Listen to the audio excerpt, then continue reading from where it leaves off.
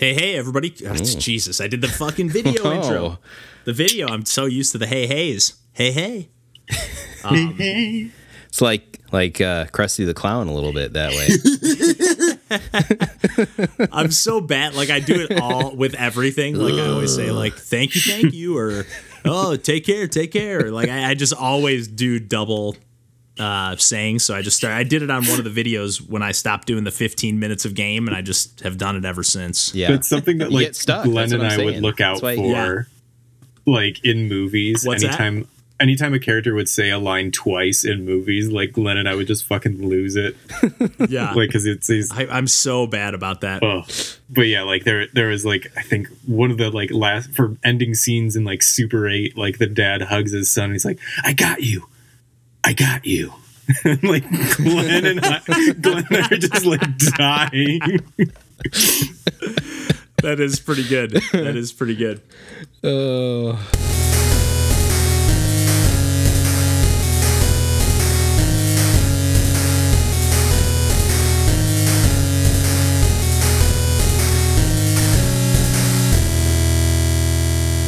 Hey, everybody. Welcome to Pursuing Pixels. My name's Kevin Portelli, and I'm here tonight with Randall Noldery. Hey, folks. And John Hines. Hi there. And we are back, as always, to talk about some video games, which is what we do per usual. And I guess I'm just going to take the lead tonight or this week. You do it. Because earlier today, I was streaming some games, actually. I tried streaming, actually, last night, and my internet cut out on me. We're actually having a little bit of internet issues tonight. We're going video free while we record the podcast. Right. No faces. Yeah, we're just going to have to semi-wing it. But yeah, we're comfortable enough at this point. This is, we're almost 100 episodes in. Exactly.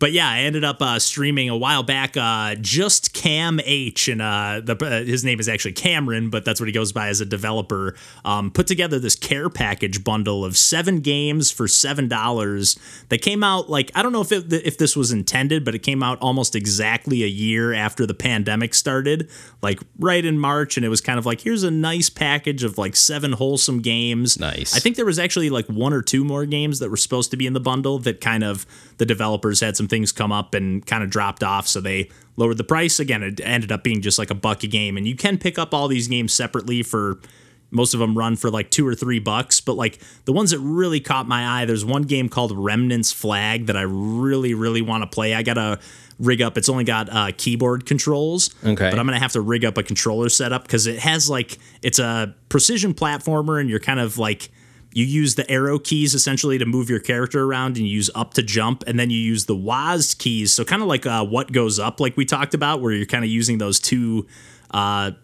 control schemes to like move your character in different ways. Right. Your character is actually holding this flag, so like you can do a regular jump by hitting up with the arrow keys, but if you hit down with the flag keys, you're gonna like kind of pole vault with the flag like off of the ground to do like an extra high jump. And then, for example, later in the game, from some of the clips I've seen, you like, you're bouncing off the walls and like, pressing to the left or with WASD to like launch yourself off of a wall further than you would, just wall jump off of it. So that game has like a really stylish look to it.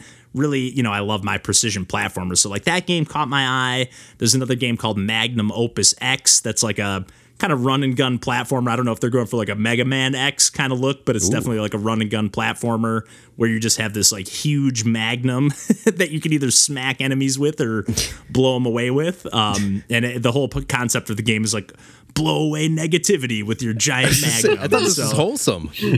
Yeah, that one. The whole pitch of that one was like, can a wholesome game have a magnum revolver? And it's like, yes, it can. Okay. Yeah, so there's just some really cool stuff, and even the game from just Cam H, or from Cameron, his game is like called a Bit Adventure, I think, or something to that effect. But like it's kind of like this AI character that you kind of talk to, and it kind of procedurally generates worlds that you explore around. And it's like, as it kind of like convert, like, I don't know, it seemed like a very like laid back but like really charming and quirky adventure. But some of these games, again, had all like keyboard and mouse controls, which I know I've mentioned many times on the podcast are something I kind of struggle with. Yeah. Not that I can't work around that with Anti-Micro, but I just haven't had the time to get around to that yet. But I did talk about a couple of games from Cultisti a couple weeks ago, Rusty Wind Blows and Robo Razi. Yeah. And I have been playing Cultisti games all week. I've actually got 4 of their games I'm going to talk about today. Nice. But their newest game, and I'll split it up a little bit. I won't gush for too long here, or at least not too consistently. But yeah, I really was looking forward to checking out their game, Lonely People Potion Shop, which was included in this care package bundle, just pretty much based on the style. I know I've mentioned on the podcast too that I'm not the biggest like story game player, or that's not the biggest draw for me in a video game. Yeah. But in this case, I was just kind of like, I really love the art style, and I've loved every Cultisti game so far that I've played of the, 5 or 6 that I've checked out. And this seems maybe a little out of the ordinary for me, but at the same time, it's like, it's kind of like this first person perspective, and you just play, it's called, I don't know if I mentioned it already, but it's called Lonely People Potion Shop. Did I say that already? I don't think so. I don't think so, no. I don't think I did either. Yeah, so I was half expected to have to restart there, but yeah, Lonely People Potion Shop is the name of the game, and it's like you kind of play as this lonely witch that runs this potion shop, and you do have a friend of some kind, or at least I'm assuming they're your friend. I only played through the first day, which took 45 minutes, an hour or so. It says there's even right on the game's page, it says about 2 hours of gameplay, and then there's like a free play mode. But basically, you act as like a bartender, and people come to your potion shop, and you're like, you're in the middle of a forest, and you're like really surprised whenever a customer comes in. And then you have your friend Ilaria that lives with you, and they go out and gather some ingredients for you from time to time. And it's just like really, really unbelievably charming. It has this really great pixel art style. And then the customers will always like get a potion when they come in. So like the last person I talked to was Orb the Wizard. And like it took them a long time to even like get their name out. And they're just like, I'm a wizard, but like I don't like going to all these like wizard competitions. I just like to like be a wizard and like do magic when I need to, or when I want to, but like I don't need to like show off and like be the best wizard. I just want to be a wizard. Not everything needs to be a competition. Yeah. Exactly. And then your character goes into this story, and at least for me it was very like almost, there were 5 or 6 times during, and I actually played a stream with Cultisti actually hanging out in the stream. Nice. So I'll put a little link to that. So you can maybe see some of the chat. They actually fixed a little bug while I was playing with the audio. They're like, hey, there'll be a patch right after you're done where like the audio would like just when it would loop over, it would kind of like get real quiet again and like reset almost. And like, oh, fix that while you were playing. But yeah, I just found it so like delightful, so charming. And like each character you talk to will have like, a conversation tree or whatever, where you clearly have like these 3 like green options, or sometimes more than that, where it's like you can just keep conversing with this person if you want to. And then if the purple option is kind of like the wrap up, like in any RPG, like I'm done talking to you, goodbye then, kind of conversation, wrap up the conversation. But yeah, you end up making a potion and you get these ingredients. Right now I have 3 different kind of like liquid ingredients, and then 4 different spices and whatnot that I can throw in. And usually, at least for now, in the first day, I can mix up like 2 ingredients and then 1 spice and kind of stir them up. And then it has, I don't know if it's procedurally generated as far as the art goes, or if they're all like handcrafted based on the combinations. But there's like a little like, zoom up potion, with a little, again, you almost are like a little bartender, but it's in this real cool like pixel art style. Like if you see it, it's just very striking. And it just kept me pulled through. And like, again, because I'm not such a big story guy, I still felt like the way the conversations moved were just like, and a lot of times, like, again, I would say like, oh man, this person seems really nice. And then like this next second, like the witch would just be like, oh, what a nice person. And even sometimes like the witch's dialogue will be like in parentheses. So it's kind of like in your head, and you'll get lost in like the dream world for a minute. So it's just really, really charming. And again, I just love finding these little small indie developers and kind of encouraging me to venture out of my comfort zone a little bit, because I've loved all their other games so much. I was like, even though it's a visual novel, I'll give it a spin. That's sweet. Yeah. And I actually ended up jumping from there, and this was not a game included in the care package bundle, but I kept playing some more Cultisti games because I was like, day one seems like a good place to wrap it up. But I played some, and I played some of this the other day too, and it's called Don't Eat My Mind, You Stupid Monsters, which is, number one, an amazing name for a game. But it's a top-down, like, very light, arcade roguelike situation where, like, essentially you're playing, the game takes place inside of your mind, and then you're running around, and there's like a breakdown meter that ticks down as time goes by, and then as that reaches 0, 3 tiles will disappear. And I would say it's I don't know exactly, but it's probably like an 8x6 or 8x8 grid. It's definitely a rectangle, so it's not an even square. But every tile, like as the tiles disappear, like once they all disappear, you're dead. Okay. And you can basically, you have like a melee, like sword slash attack, and then you have a dash, and you kind of are using actually mouse and keyboard controls. Again, I did kind of rig this one up to work in a way that it was more comfortable for me. Mm-hmm. But I did on the stream, I was playing with a half controller, half mouse, but you use the left click to swing your sword and the right click to dash, and you have like kind of a limited radius, and you'll clear 3 or 4 waves. And then after you clear 4 waves of enemies, then you get to pick from like one of 3 buffs where you can either slow down that breakdown timer, where the tiles, will fall away a little bit more slowly, or you can like increase the range of your jump or your dash, or increase the length of your sword. Like you get quite a few different buff. There's probably 4 or 5 different buff options, and then those can be upgraded usually 3 or 4 times each.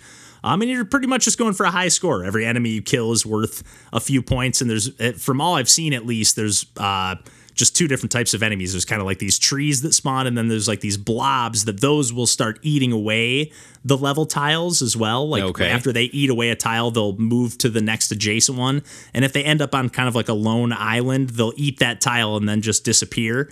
But also, so the thing, as that breakdown timer goes down, that's going to make your tiles disappear. But if you are at any point, you can if you won't walk off of a tile on your own, you'll kind of stick to the edges of the islands or whatever. Mm-hmm. But if you dash and miss a tile or whatever, and you're kind of in the void area, then you'll kind of like, the breakdowns will just keep coming until you get back on solid ground. Okay. So it gets like really hectic, really frantic. I was trying my best to go for a 200 high score. I think I got to like 193 or something like that. Okay. Which Cultisti said was pretty good. They didn't give me high praise or anything, but they said it was pretty good. So I was happy enough to leave it there. But again, I just got so sucked in. It's got this really great art style, kind of similar to Rusty Wind Blows, and even like, all of their games seem to have this kind of like, or I shouldn't say all, but many of their games have this kind of cohesiveness, like to where that if they told me like, hey, all of my games take place in the same universe with these same handful of characters or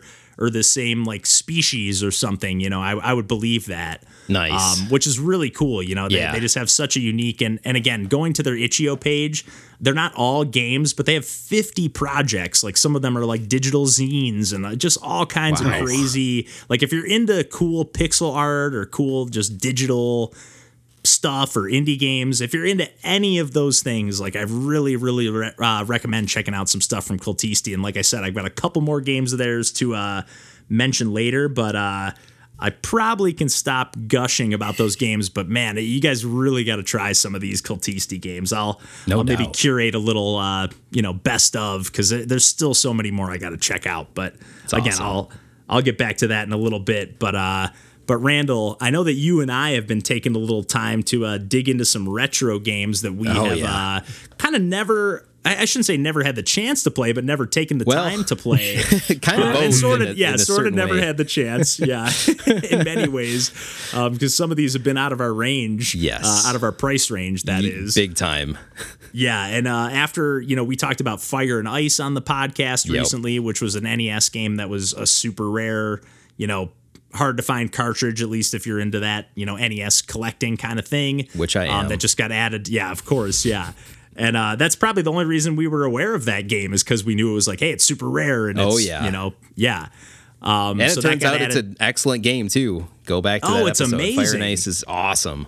Yeah, it's so fun. Yeah. And I think that was kind of what sparked this, is like, man, that was a game that we kind of just assumed, we're never going to get to play Fire and Ice. So, it'll be cool to just fantasize about how cool that game could be because it looks awesome. Yep. And we finally got a chance to play that. And then I was kind of thinking, I had my emulator all hooked up to play Bobble and Micro Mages from Morph Cat recently. Yep. And I was like, you know what? Why don't I fire up Little Samson? Because that is a game that goes for, I think, over $1,000 these days. So I looked that up before we started recording, and as of right now, price charting has it at between $1,400 and $1,500 loose. Oof. Just the cartridge. Oof. Because I remember a point in time, like when I was a little heavier into the collecting, like it was probably in the $500 range. Right. Yes. And like because I remember there was a point where I was like, maybe I'll get the Famicom cartridge because I have a top loader. Yeah. And I was like, it'll work. It'll play the Famicom cartridge. I was like, maybe I'll get the Famicom cartridge because it's only like $250. Yep. And it's still that's insane. Yeah, that was still a shit ton of money at that time for a retro game.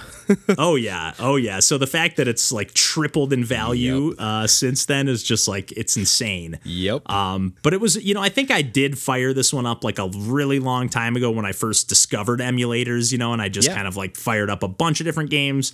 Just checked it out for a quick second just to say like, oh yeah, I've checked out Little Samson, but I finally took some time to play some more of this, and I know you did it as well, Randall. So why don't I let you take the lead on this one since I've been gushing about Cultisti for a minute here. Yeah, no problem. So yeah, Little Samson is made in '92, developed by Takeru and published by Taito. And it's kind of a through line, the whole 1992 thing I was noticing, because Fire and Ice was also 92. And the game we're going to talk about next is also 92. That's right. That is right. Late NES releases tended because what was it like? Expensive. 92, 93 was kind of the end of the NES era. Yep. Yeah. Off the top of my head, Kirby's Adventure might have been even a little bit later than that. But yeah, like that was the one I was thinking of. I want to say that one's 93, but it might be 94. But beyond that, it's kind of like, that's kind of the end of the NES. Big time, considering Super Nintendo in America was 91 already. Right. So like this is coming out in an already established 16-bit world. Like both main 16-bit competitors were already out and establishing themselves by the time these games came out. Yeah, and when you consider that Super Mario World was a launch title for Super Nintendo, it's not like, there was a learning curve for this system to get good. It's like good games came out right off the bat. Immediately, Yeah. But I'm, like I've said this before, I'm a huge sucker for these games that come out at the end of console, lifespans. Like just squeezing the most you can out of the existing hardware limitations. And like Little Samson does that to some degree. Not as much as the next game we're going to talk about, I don't think. Oh, yeah, big time. You can tell they cut some corners in Little Samson, which I think we'll probably get into in this discussion. I'm guessing, at least I will. But I'm kind of curious to see what you think about that. But there's still some pretty cool, ambitious things here. Like you have 4 separate characters you can play as, which is not a very common thing and on an 8-bit system. And each character, it's kind of cool the way this game starts. It kind of introduces you to those characters separately with their own levels. Yeah. That first level select screen is really cool, too, because not only can you see, whatever character you want to play as first and whatever level you want out of the 4, kind of a la Mega Man style. But it does that little like level preview on the side. I didn't quite realize that's what that was at first, but I'm like, oh man, that's super cool. Like I had not seen that before. Oh, you're talking about like that kind of rectangle of like that is right. It is kind of like the actual like scroll of the level kind of. It is. Yeah. I'm like, oh man, that's sweet. Like I didn't actually notice that the first time. And I'm like, but I was playing back through again. I'm like, oh, that's what that is. Yeah, wow. And on top of that, you have like the character like rotating around like 360 degrees, where like it does have some depth to it. It does look 3-dimensional the way it spins, and even that's kind of the way Samson jumps is like this spin jump, and it just looks really cool. It does. They did a good job with the sprite art in this game. Really nice looking that way. And then the kind of a cool little extra thing with the soundtrack where like each character has their own theme essentially. Yeah. So which you wouldn't necessarily know from playing those first 4 levels because you only can play as those characters, so that like to you that's the soundtrack of that level. But once you get past those first 4 levels, then the game opens up even more into this world map area where then you can select among those 4 characters by hitting the pause menu and just selecting a different one. But they have different attributes where Samson's kind of your regular character with a general projectile and, normal life bar. You've got a mouse. Very like run and gun Mega Man style. Exactly. Which is, it's very, very, very similar to Mega Man in some ways, especially if you're just playing with the Samson character, the main character. Yeah, although a little more mobile with the ability to like wall climb and climb on ceilings, which I'm sure you were just going to say, but yes. But the mouse in particular is extremely agile and mobile to just crawl on ceilings, and any area that's not like pointy essentially is something that the mouse can get on, and that comes in handy pretty quickly once you get into those more difficult world map levels. But the mouse only has like 2 hit points as compared to the rest of the characters that have quite a bit more. There's a couple other characters too. There's kind of like a golem type of character that's got a lot of hit points, and he hits pretty hard, but he's very slow. And he's got can't jump quite as high. No, he doesn't have a lot of agility that way. But comes in handy. But he can walk bosses. on spikes and stuff like that. Yeah. Yes, and then the dragon can do a little hover fly thing, which is very convenient because there's a lot of platforming sections in this. This is essentially an NES horizontal platform for the most part. A little bit of verticality with the climbing stuff, but not too much. Yeah, you're scrolling left to right for the most part. Yep. But this game gets tough, man. Oh yeah. Goodness. Like, I think I made it to the 4th level on the world map. Like, got past those intro levels where they're just introducing the characters to you, essentially. Yeah. And then, like, 4th level, and just barely. Like, I thought I was going to have to be done on the 3rd level where it's got those, like, disappearing and reappearing platforms. Like, that was tough enough. Oh, yeah, because those are, at first I was like, this is fucking impossible. But then I realized that, like, even when they disappear, they're still there, the platforms. So I was like, the enemies are staying there. Yes. So I was like, oh, they're okay. They're signaling that. But at first I thought it was like, those Mega Man blocks that pop up and do like the.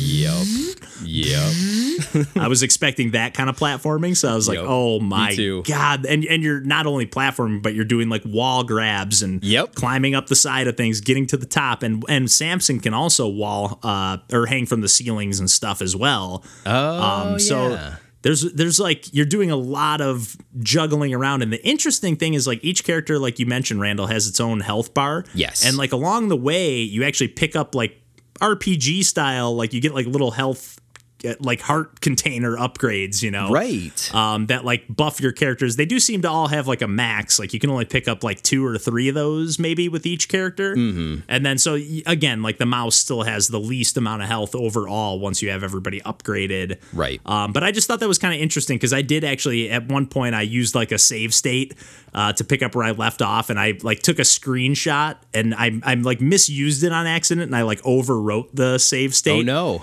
And so I was like, oh, well, I'll just punch in the password. But I started it with none of those health upgrades that I picked up. Yep. And I was like, oh, no. And I was like, you know what? I think I'd rather replay that level I just beat and still be buffed up. But they do, like, they spread those out throughout the game. But it is a little bit of a bummer that, like, you pick them up later and they don't give you, like, health instead if you're already full on your heart containers or whatever, your health containers. Yeah. But, like, it would be nice if they powered you up, but you can pick up potions to refill your character's health. And the interesting thing, too, is like if any character dies other than Little Samson, they will not be playable until you get like a game over again or until you get to the next level. Mm-hmm. But if Samson dies, it seems like you don't lose him as a playable character. So yeah, the boss battles were pretty fun, too. I had a good time with those. They're really fun. Yeah. Really fun, really challenging, and kind of unique. Did you play? I just defaulted to the easy mode because that was the default. Did you play on normal or easy? I played on normal, and I gotta say, I got pretty far. Nice. I think, like, I don't know, because that world map, I don't know if it was doing the same thing for you, but I feel like I was just kind of bouncing all over the place. Yes, definitely. Like, because at first it looks like there's like, I don't know, 6 skulls kind of on the map, and you kind of start like on one of them or very close to it. So I was like, oh, that must be these 6 levels. And then I kind of like, because it does seem like there's at times like different exits to levels, sort of, Super Mario World style. Yeah. Like there's clearly like a high path and a low path, and I don't know if that was making like a difference between which one I picked, or if it was just like, oh, here's the way you can go if if you've already died with the dragon, if you can't fly and you can't wall climb anymore. Right. I just didn't know if they were maybe designing it around that or if it was just changing, but I was just popping all over the map. But I feel like I got to like some boss battles that felt pretty climactic. I wouldn't say I'm at like the end, but I feel like I'm getting to like the ramp up to the end. I'm like very close to like the top of the map where like those top like couple skulls are at. So, jeez. Yeah, I've really been enjoying it. The thing that I was, you mentioned, I really like how each character has its own theme song, but that was kind of one of the things I was thinking of where I was like, maybe they had to cut some corners where like they were pushing it so much visually that they had to like limit the amount of music in the game, maybe. It would have been nice to have more songs. Yeah, that way. Like I wish it wasn't attached to the characters necessarily. I kind of, yeah. Like it is cool, but it's like a bummer, especially like if you're already playing. Let's say you pause the game and you're playing as Samson, and like you don't actually switch the character, but you just unpause it. Yeah, it actually restarts the song when you unpause it. It's just like little tiny things that are just like a tad janky. Like that would, again, if like each level had its own theme song, and like that would put this game on like the all-time classic NES status. Yeah, it's good. And I'd say it's like pretty darn close to that. Like, yeah, it's definitely like worth checking out. Again, maybe not worth $1,500, but depending on, I don't know how, I don't know your lifestyle, but it's not worth $1,500 for me. Yeah, I agree. Yeah, I've got plenty of other games. I can't quite spare that on this, but I'm glad I got to experience it. I would say that. Yeah. I feel exactly the same. Yeah, kind of like I'm glad I checked it out. I do kind of feel compelled to potentially try to beat it. Ooh, nice. But I don't always feel that way with games, but like I just got so far on that one run. I can't remember if I was streaming it or if I was just playing for fun, but like I definitely chipped away further than I expected to. It's good. I just kind of kept going. Yeah. It plays well. Yeah, it holds up. Definitely. It does. Holds up. Yeah, it's because it's one of those late games. Yeah. And yeah, speaking of another late game, I think we can probably just go into the next one that we were going to talk about, Randall. Let's do it. And this is one that I think there's been some like reproduction carts out there of this one, because I want to say, Randall, that you had picked one up. I did. Years and years ago. Yep. And it was a game that came out, I think, only in Japan and Scandinavia, if I'm not mistaken. I did a little research myself on this one. Yep. But I think almost like a year later in Scandinavia, it was like 93, I think, when it came out. They were like the only people that decided to pick it up or import it.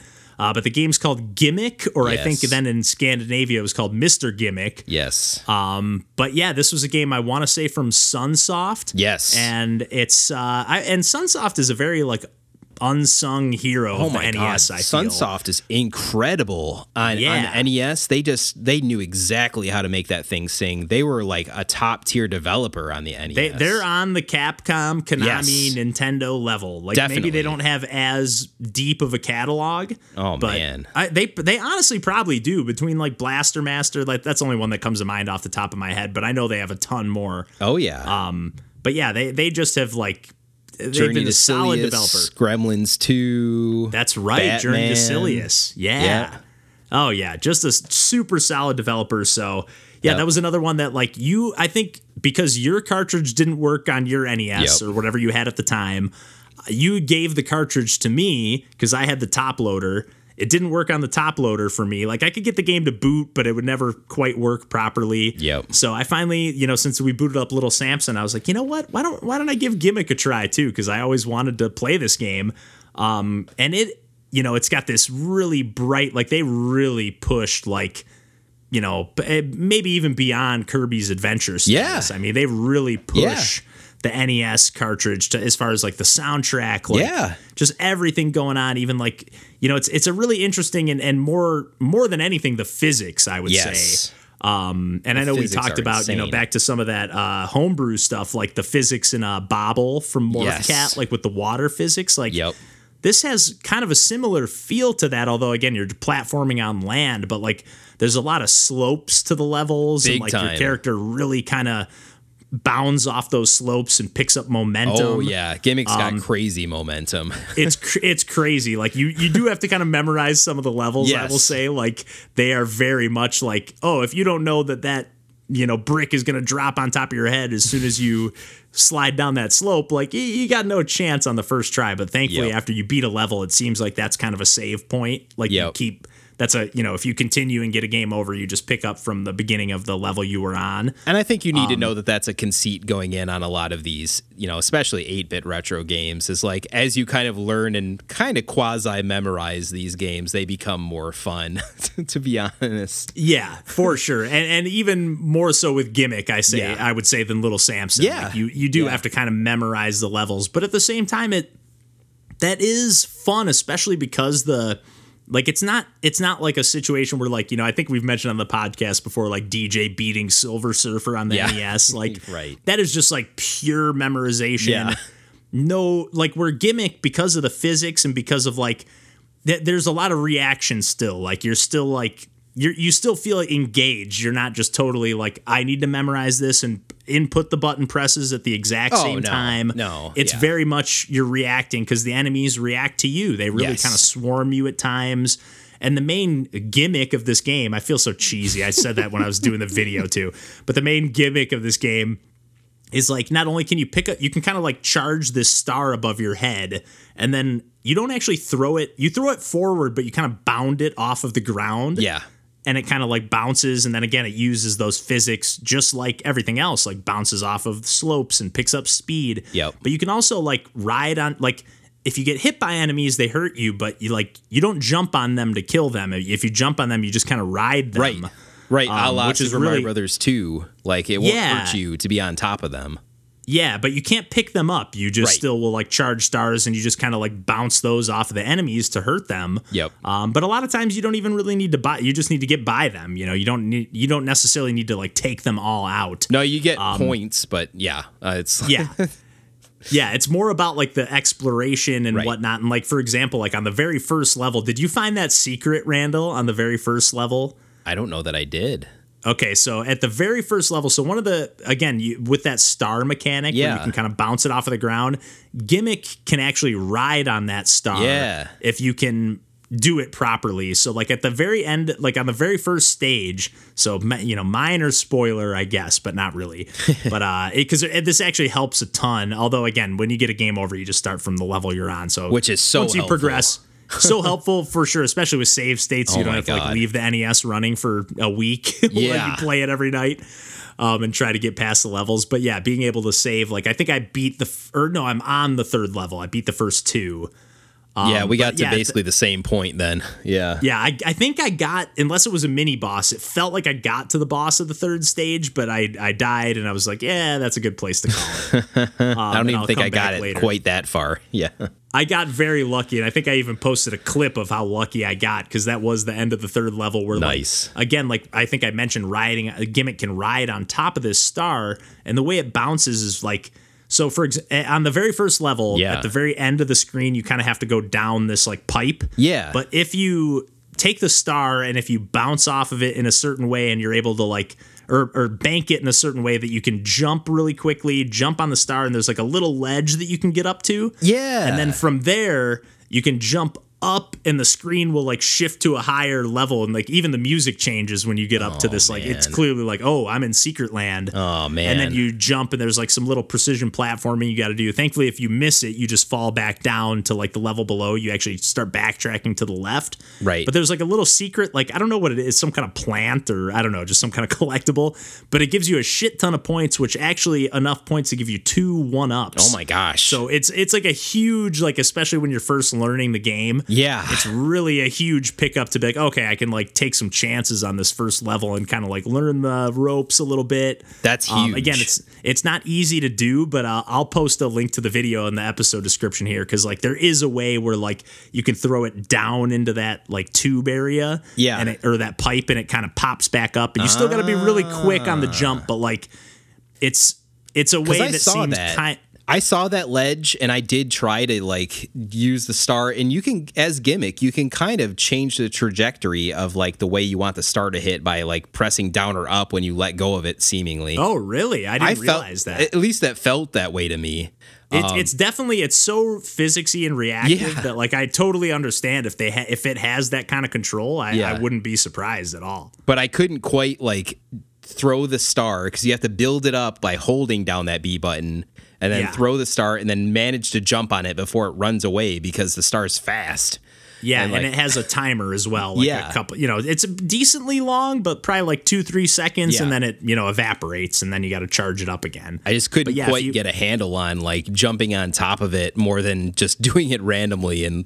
But I'm like, I wonder if there was something on that ledge, and obviously there is. So that's awesome.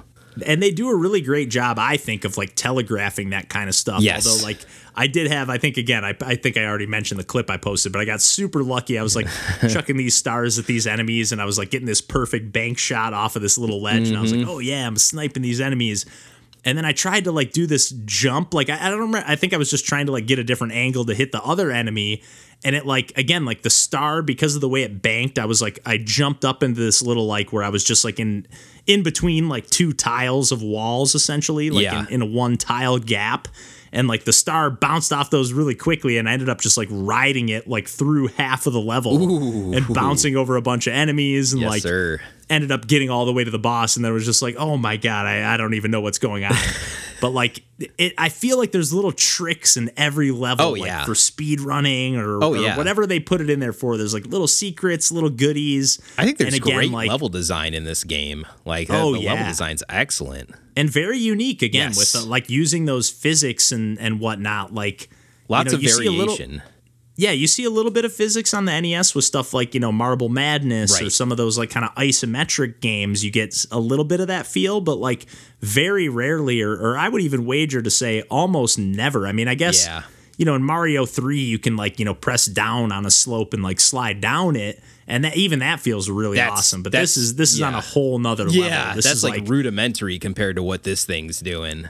Like the feel of it is crazy. And we're talking like the ledges and the things you're jumping. Like there's one part in like the second or third level. It might even be in the first level actually, where you're like you have to like slide down this slope, and then you might be able to jump far enough where you can clear the whole gap. Yeah. But the way that I cleared it, there's like this kind of taller column or pillar in the middle. Yeah. And the way I would clear that is like I would just like glance off of that. But it's like a rounded top pillar, so like you really feel that momentum. Like if you jump a little too late, you kind of just slide off it and fall into I can't remember if it was water or spikes or whatever. Something like, that's gonna kill you. Exactly. But it's like really reactive. Like I just really like how, again, I wish there was maybe a little less memorization, but as much as, thanks to save states and whatnot and the convenient just way the saving in the game works. Yeah. I think it's not too frustrating to beat your head against, especially if you're enjoying the aesthetic of the game as much as I think both of us are. Yeah, and I didn't even have the benefit of save states, but, just being able to restart a level, not have to start from the beginning of the game when I lose all my lives was enough to be like, okay, I'm going to keep trying. Like that's... Yeah, because you always feel like you get a little further than you did the last time, totally. like, or even if you didn't make it further, you're like, oh, I just needed to tap jump a little less hard than I did that time. And the game's just like so beautiful to be in. The visuals are great. The soundtrack is just incredible. Like the soundtrack is just jamming. I love it nonstop. Like the boss tunes are amazing, and I'm not even usually the biggest boss tune fan. Like those are usually kind of my least favorite songs in games. I kind of like the more vibey stuff or whatever, but man, it's just nonstop greatness. I really love this game. Disappointed this never got a US release because who knows? It's really a shame, and it's totally understandable being the 92/93 release, but at the same time, I think I would have been blown away. Although at the same time, if I would have played this as a kid, there's no chance you're like this that is I could have beat hard. any of these levels. Yeah, this is way too hard. Yeah, there's no way little me could have done anything with this game. Yep. But anything more to add on this NES stuff, or like anything else you're itching to play, Randall? Oh gosh, I'm not sure. Yeah. There's nothing comes to mind off the top of my head. Those are kind of two of the white big whales I've had in my mind. Yep. Yeah. Those are the big two that like stuck in my head that I always wanted an opportunity to play someday, and thought that I'd be, able to get the cartridges before they just went crazy expensive. Like Gimmick is reasonable by comparison. I looked that up too. It's $400 on Famicom and about $750 for that PAL Scandinavian version. Yeah, but even still, it's like, man, that's a pretty penny. And again, being that we had the reproduction cart with I don't think you paid too much for that. I don't want to speak for you, but I don't think it was like, oh man, I got screwed. But no, it definitely those can be a little finicky for sure, especially if you're playing on, depending on what hardware you're playing on. So yep. But yeah, I think, I've certainly been talking for long enough. I know.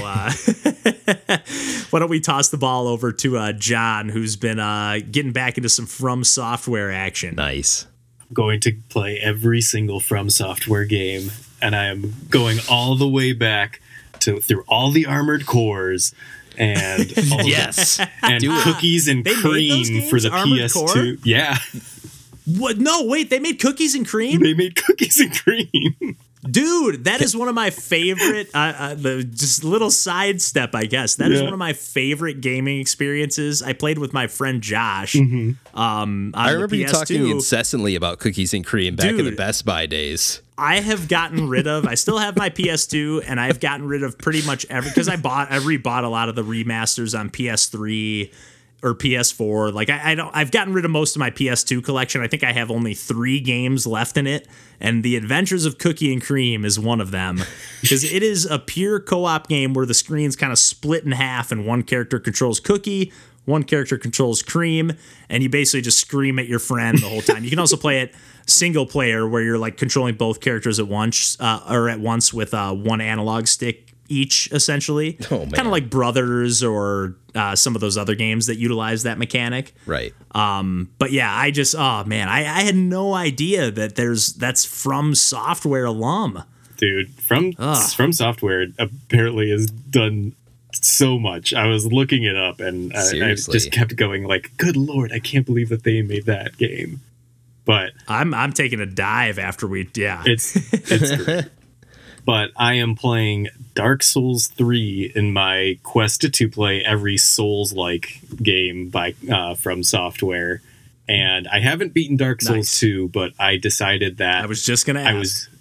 I was going to like Dark Souls 2 is a game that I'm going to like play endlessly. Like it's I think it's going to be my favorite Dark Souls game by the end of all of this, but currently as I was texting DJ, I was like, no, I'm going to eat some veggies before I'm going to save my dessert in terms of playing Dark Souls 3. And this is kind of considered to be like the weakest of the bunch, right? 2 is I think generally considered to be the worst. Oh, that's right. That's right. Yeah. That's right. Which is par for the course of me liking the odd one out. Yeah.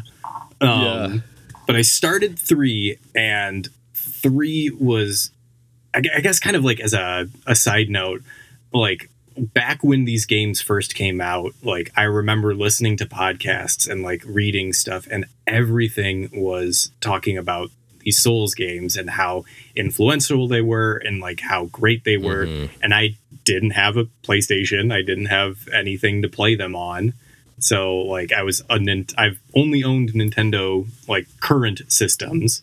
So it was just like kind of a whole like area that I was vaguely aware of, but like really shut myself off in terms of actually knowing what anything that people were talking about. And that was the Nintendo way. N64 and GameCube trained you well in that regard. Yeah, and there is a thing where you just say like, hey, like for the longest time, I never had an Xbox, so not that they have a ton of exclusives that are up my alley, like Gears and Halo and stuff. I'm not a big shooter player or whatever, but like it was just like I just kind of didn't pay attention to Xbox stuff because I was like, I don't have one, and I don't want to like be mad that I'm missing out on games I want to play. Exactly. Yeah, but as I'm playing through all the Dark Souls games, I'm finding myself 10 years later being like, this is a really interesting thing that I want to talk about like endlessly. But I also don't want to be the guy who like came to these games a decade later and was like, hey, did you guys know that Dark Souls is really good? Hey man, sometimes people need a reminder, a little refresher. Yeah. But like the thing that I'm actually really enjoying is how distinctly different Dark Souls 1, 2, and 3 really are. And I think like I've been able to really hone in on those differences because I'm playing them immediately after each other with no context. Like this is my first time playing through all of these games, but like I'm also playing through all of them basically one after the other. So like that's not the, you know, playing one game and then like having the next one come out a couple years later and then years after that. So you have time to like marinate, or maybe you've played these games like multiple times through and you have all the different playthroughs, but man. Yeah, like, or it just feels like the natural evolution of things if you're just kind of going along as they come out, I guess. But if you're playing them back to back, the differences are probably a little more stark. Yeah, but like even then, like it's not like I don't know, like they definitely feel kind of more, I don't know, like I was going to say like kind of in like a Zelda progression where like, you know, you're seeing a lot of the same touchstones, but like maybe the approach is a little bit different. Because like in 3, like they've added in focus points as a bar, which kind of turns into like a mana instead of just having a health and a stamina bar. So like before you would have like the other thing is that I play basically the same build every single game so far, which is a pyromancer. So it's, and the game is built specifically about like, or like for the pyromancer build, like it starts you with an axe, and you like in this game it starts you with actually, you know what? I don't think I started Pyromancer for 2. Maybe that's why I didn't start with a Pyromancy Flame. Oh, that just completely gets rid of the point. That'll do it. Yeah, whatever. But the point I was trying to make was that like right from the get-go, I was able to play exactly as I wanted to in 3, where I was able to like, that famously starts you off with like a boss battle basically right in the end of the very first area. Like where like it gives you the it's like, here are what all the buttons do in the game. Here's a giant boss. And like it was the first time I think I had like started as a pyromancer and like had like all of my tools like readily available from the beginning, being like, oh yeah, I can fight this boss exactly how I would play any other time or any other game. And like whereas like in Dark Souls 2, like I had to wait for like maybe 4 bosses before I was able to even access pyromancy, and like that was same in like 1 where you couldn't really get spells or like until a certain point in the game, whereas 3 was like right off the bat, like here's what you want to do, you can do it. And I really appreciated that. I thought that was really good for me personally, at least. But smart to know, because I'm sure a lot of players too had played through the other Dark Souls games, so they kind of figured that was their audience by that point. Yeah, but like the focus points, like adding in just that like extra layer where there's like, oh, now like all spells use up focus points instead of your stamina, which could recharge over time. So like now you have a finite amount, and then in your Estus flask, which would regenerate your HP if you use them, you now have an Estus flask which will regenerate your FP as well. And you can, as you get more of those, you can allocate them between like every time you get another Estus flask, you can, and this is not locked in, like at any given point, like you can go back to the main area, like beginning like Firelink Shrine area, and allocate them between an Estus flask that will restore your HP or your FP, and you can change that at any time. So like, if you're wanting to do like, I always love, it's great. Yeah, I was gonna say I always like when RPGs like let you kind of reallocate, you know, points or whatever. You know, you just let you kind of re-customize. You don't have to fully commit to your choices. Yeah, and like the main issue that like for me at least is that 2 kind of offered like the layout of the game where after you beat enemies a certain amount of times, they wouldn't respawn. So you would eventually, like if you were stuck in an area, you could just keep playing it until like you clear out like all the enemies, and you can move farther, even if like say you aren't necessarily getting better at the game, where like that would kind of be what one forced you to do, where you had to learn, memorize every single enemy placement, every single enemy attack. Right. And like that was a thing that I really liked in 2, because as someone who would get stuck in 1 like a lot, like it was a much easier game to progress through and not feel like I was, 1, not having fun, and 2, like not like just getting stuck running my head against a wall. So like going back to the 1 formula in 3 has not been super enjoyable in that respect. And like another like super specific nit is just the fact that like every time that you beat a main boss in the game, the boss arena becomes a bonfire, and they space the bonfires out so that they're useful. And that means that there is a lot of distance between the bonfire before a boss and the boss. There's not a pre-bonfire before the boss. That's standard operating procedure. And it's not in the Souls game. Not in Dark Souls. That's my so far been my least favorite thing about the game so far, is that like each time I'm like, cool, I have to just like kill these 20 enemies and like, or memorize their patterns, and like do that every single time I want to re-challenge this boss. And if I get to the boss fight and I've taken some damage, do I just want to go back to the bonfire and start over again so that I can get there with no hits? And it's like, and the bonfire resets all the enemies. It sure does. Yeah. And I don't know. Like it doesn't feel like I'm necessarily getting better at the game, and like it just feels like it's kind of wasting my time in that respect. You're going Silver Surfer status. You're just memorizing and plowing, you know. And a thing that I kind of noticed in 3 that kind of sets it apart from 1, because it's not just like, oh, here are all the enemies in every area. Like in 3, they kind of added patrols, so like enemies will move around like that, rather than just like stay camped in an area until you aggro them. So like kind of trigger them.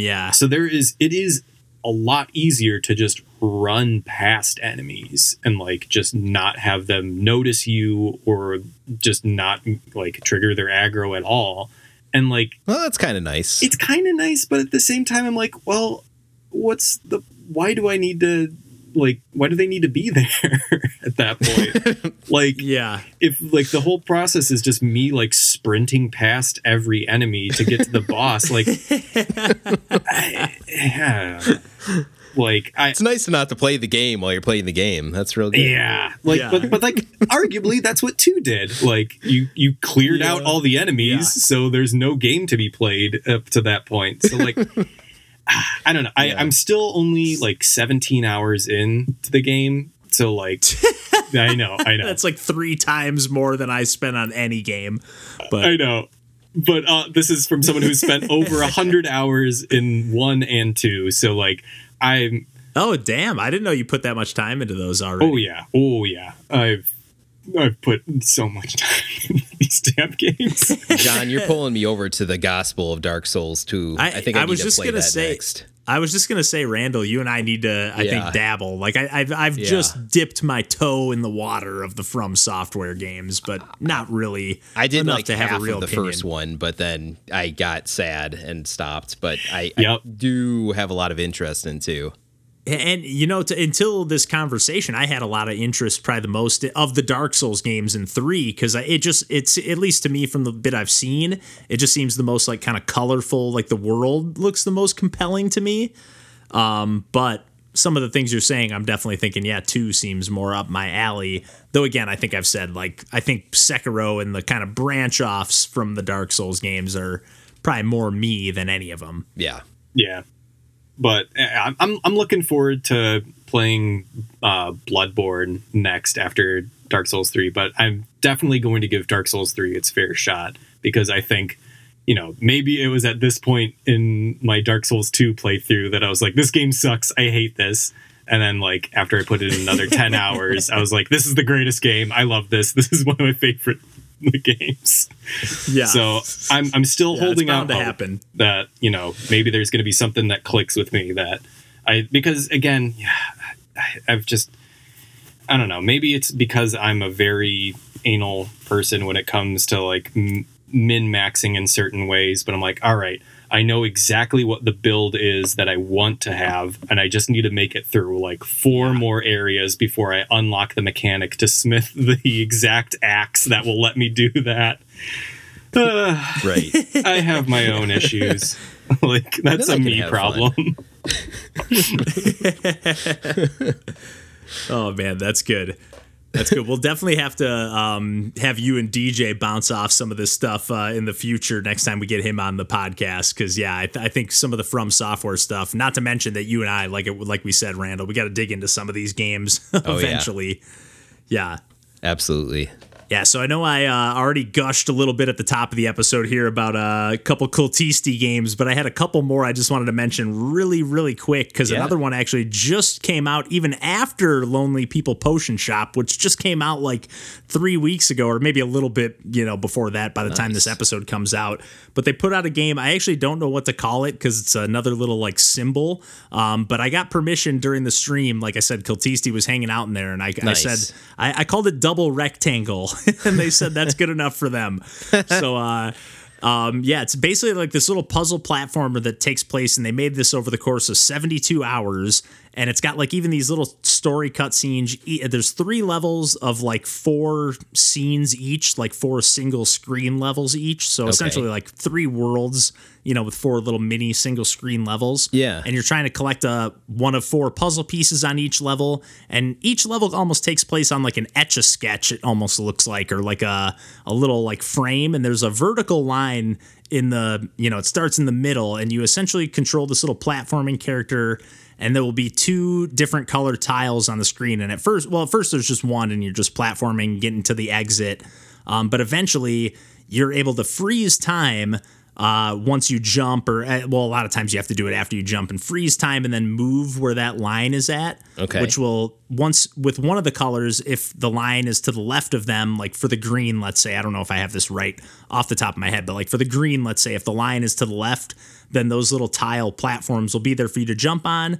And for the red tiles, if the line is to the right of them, they'll be there. So you kind of have to shift that line on the fly to, make sure that you can jump. So I'm above an invisible platform, but if I freeze time and shift the line, I'll be able to like make that platform appear beneath me before I unfreeze time, essentially. Yeah. But eventually, by the time you get to like the 3rd world, that line will also like actually flip gravity. So you're actually like having to like not only switch which tiles appear for you to jump and platform on, but you have to manage gravity at the same time. So just really cool. Again, it only took, 10 or 15 minutes to play through. Again, it was whipped up over the course of 72 hours. And I shouldn't say whipped up because it's like crafted with so much love. It's got these little story beats in between. Yeah. And just really, really cool. And then another game that I just wanted to mention really quick is just called OOO, 3 capital O's. And this is actually one of the main reasons I wanted to mention this, because it's really similar to the game that my buddy Glenn and I were working on. Oh, okay. E-. It's like, it's got these 3 concentric circles. And I think I mentioned that, Glenn and I, we started working on a game during the start of the pandemic. Yeah. But essentially the difference here is like you have only 3 concentric circles, and you have a character that you control like a little triangle arrow that is stuck to those 3 concentric circles, and you can jump between them. And then the enemies, it's kind of like a Space Invaders sort of style shoot 'em up, but the enemies might be spawning from like the center of those circles, or they might be spawning from the outside and kind of orbiting them, or they might even spawn like on one of the 3 rings, and you have to jump between them to kind of dodge them. and blow them away. And it's just a simple kind of high score arcade, just like Don't Eat My Mind, you stupid monsters. Like you're just going for a high score. Every enemy you kill is worth a point or two. There might be, as you get further along, there might be, different enemies that are worth more points, because there are like little boss battles. There's a few different power-ups. And then when you're jumping between rings, so the difference in the game that Glenn and I were working on, you could jump inwards or outwards with 2 different buttons. Okay. This game actually has you just jumping, so if I'm on the outermost ring, I'm going to jump inwards next, and then I jump to the innermost ring. Then the next time I jump, I'm going to flip directions. So you're actually when you get to the end of the line, you're flipping around and then jumping back in the opposite direction. So you're kind of having to utilize that not only to dodge enemies, but to, manage which direction you're firing in. Right. Not only, not to mention going around either clockwise or counterclockwise to sync up with enemies, but it's just got a really awesome visual style, like these just chunky pixels. Nice. That are really vibrant. The palettes just kind of switch up on the fly. I don't know if it's because I got crazy combos or, just because I didn't get that high of a score, so probably not. I think it's just kind of randomly, it just switches up the style, and some really great music from Sulo they partnered up with on this one for the Game Jam. Nice. But just, again, I think I mentioned Cultisti's got 50 entries on their itch.io page, developer page, so I'll definitely put a link in the episode description here to where you can check out their stuff. But I think I've done enough gushing for today. I know I said I was going to keep that short, and I could just keep going and gushing about their games, but maybe we'll sync up on some more of their games in the future. Yeah, I can't recommend them enough. They're so unique and so distinct. On that Matt Ugg, Super Try, Daniel Linson level, and they're not even platformers. They're really, every game is really distinct and unique. Although Double Rectangle is a nice little platformer, so... but yeah, I think we can wrap things up there this week, guys. And as always, you can find us on the internet pretty much everywhere through our Linktree page / Pursuing Pixels. But otherwise, we're at pursuingpixels.com for all the podcast stuff. We're on Twitch, YouTube, Instagram, Twitter, all that good stuff. Again, you can find all that on Linktree. But until next week, we'll catch you then, and take care. Bye-bye. Bye.